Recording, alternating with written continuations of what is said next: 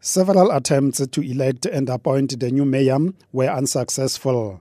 The DA's second executive mayor since the 2016 local government elections, Stevens Mokhalapa, resigned recently. He was accused of misconduct. ANC Tshwane chairperson Kgosi Mahepa says they are relieved that the DA-led council is now history. Tshwane ANC accept the decision of the Premier and MEC to dissolve council and appoint an administrator.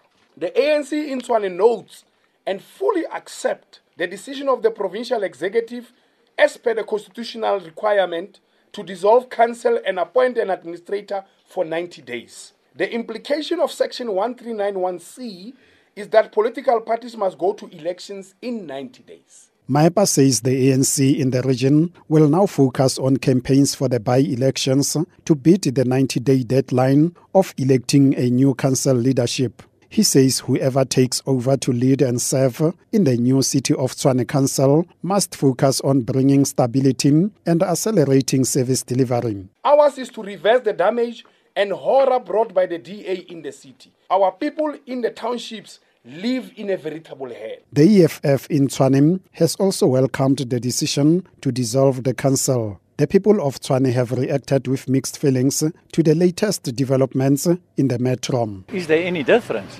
If we have a council, there's more problems because they just keep taking money. So, I don't know. Isn't it better without them? They're sitting there, 20, 30, 40 people just sitting collecting money. Everybody just collecting. Nobody does nothing. Look at the state of the streets. If you look at how Tshwane is being run, man, services are just experienced people carrying water with buckets. And I wonder if that has to do with poor service from the council, that we don't have a mayor and stuff like that. But we are not satisfied here at Tshwane. The DA's provincial chairperson Mike Muriatim believes there was no need to dissolve the council. You don't need to dissolve council. This is extraordinary. It's absolutely unprecedented.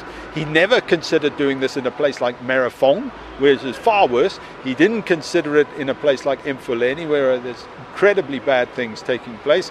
Yet he comes along to a DA-led administration. You've got to ask yourself, is this not a political power grab?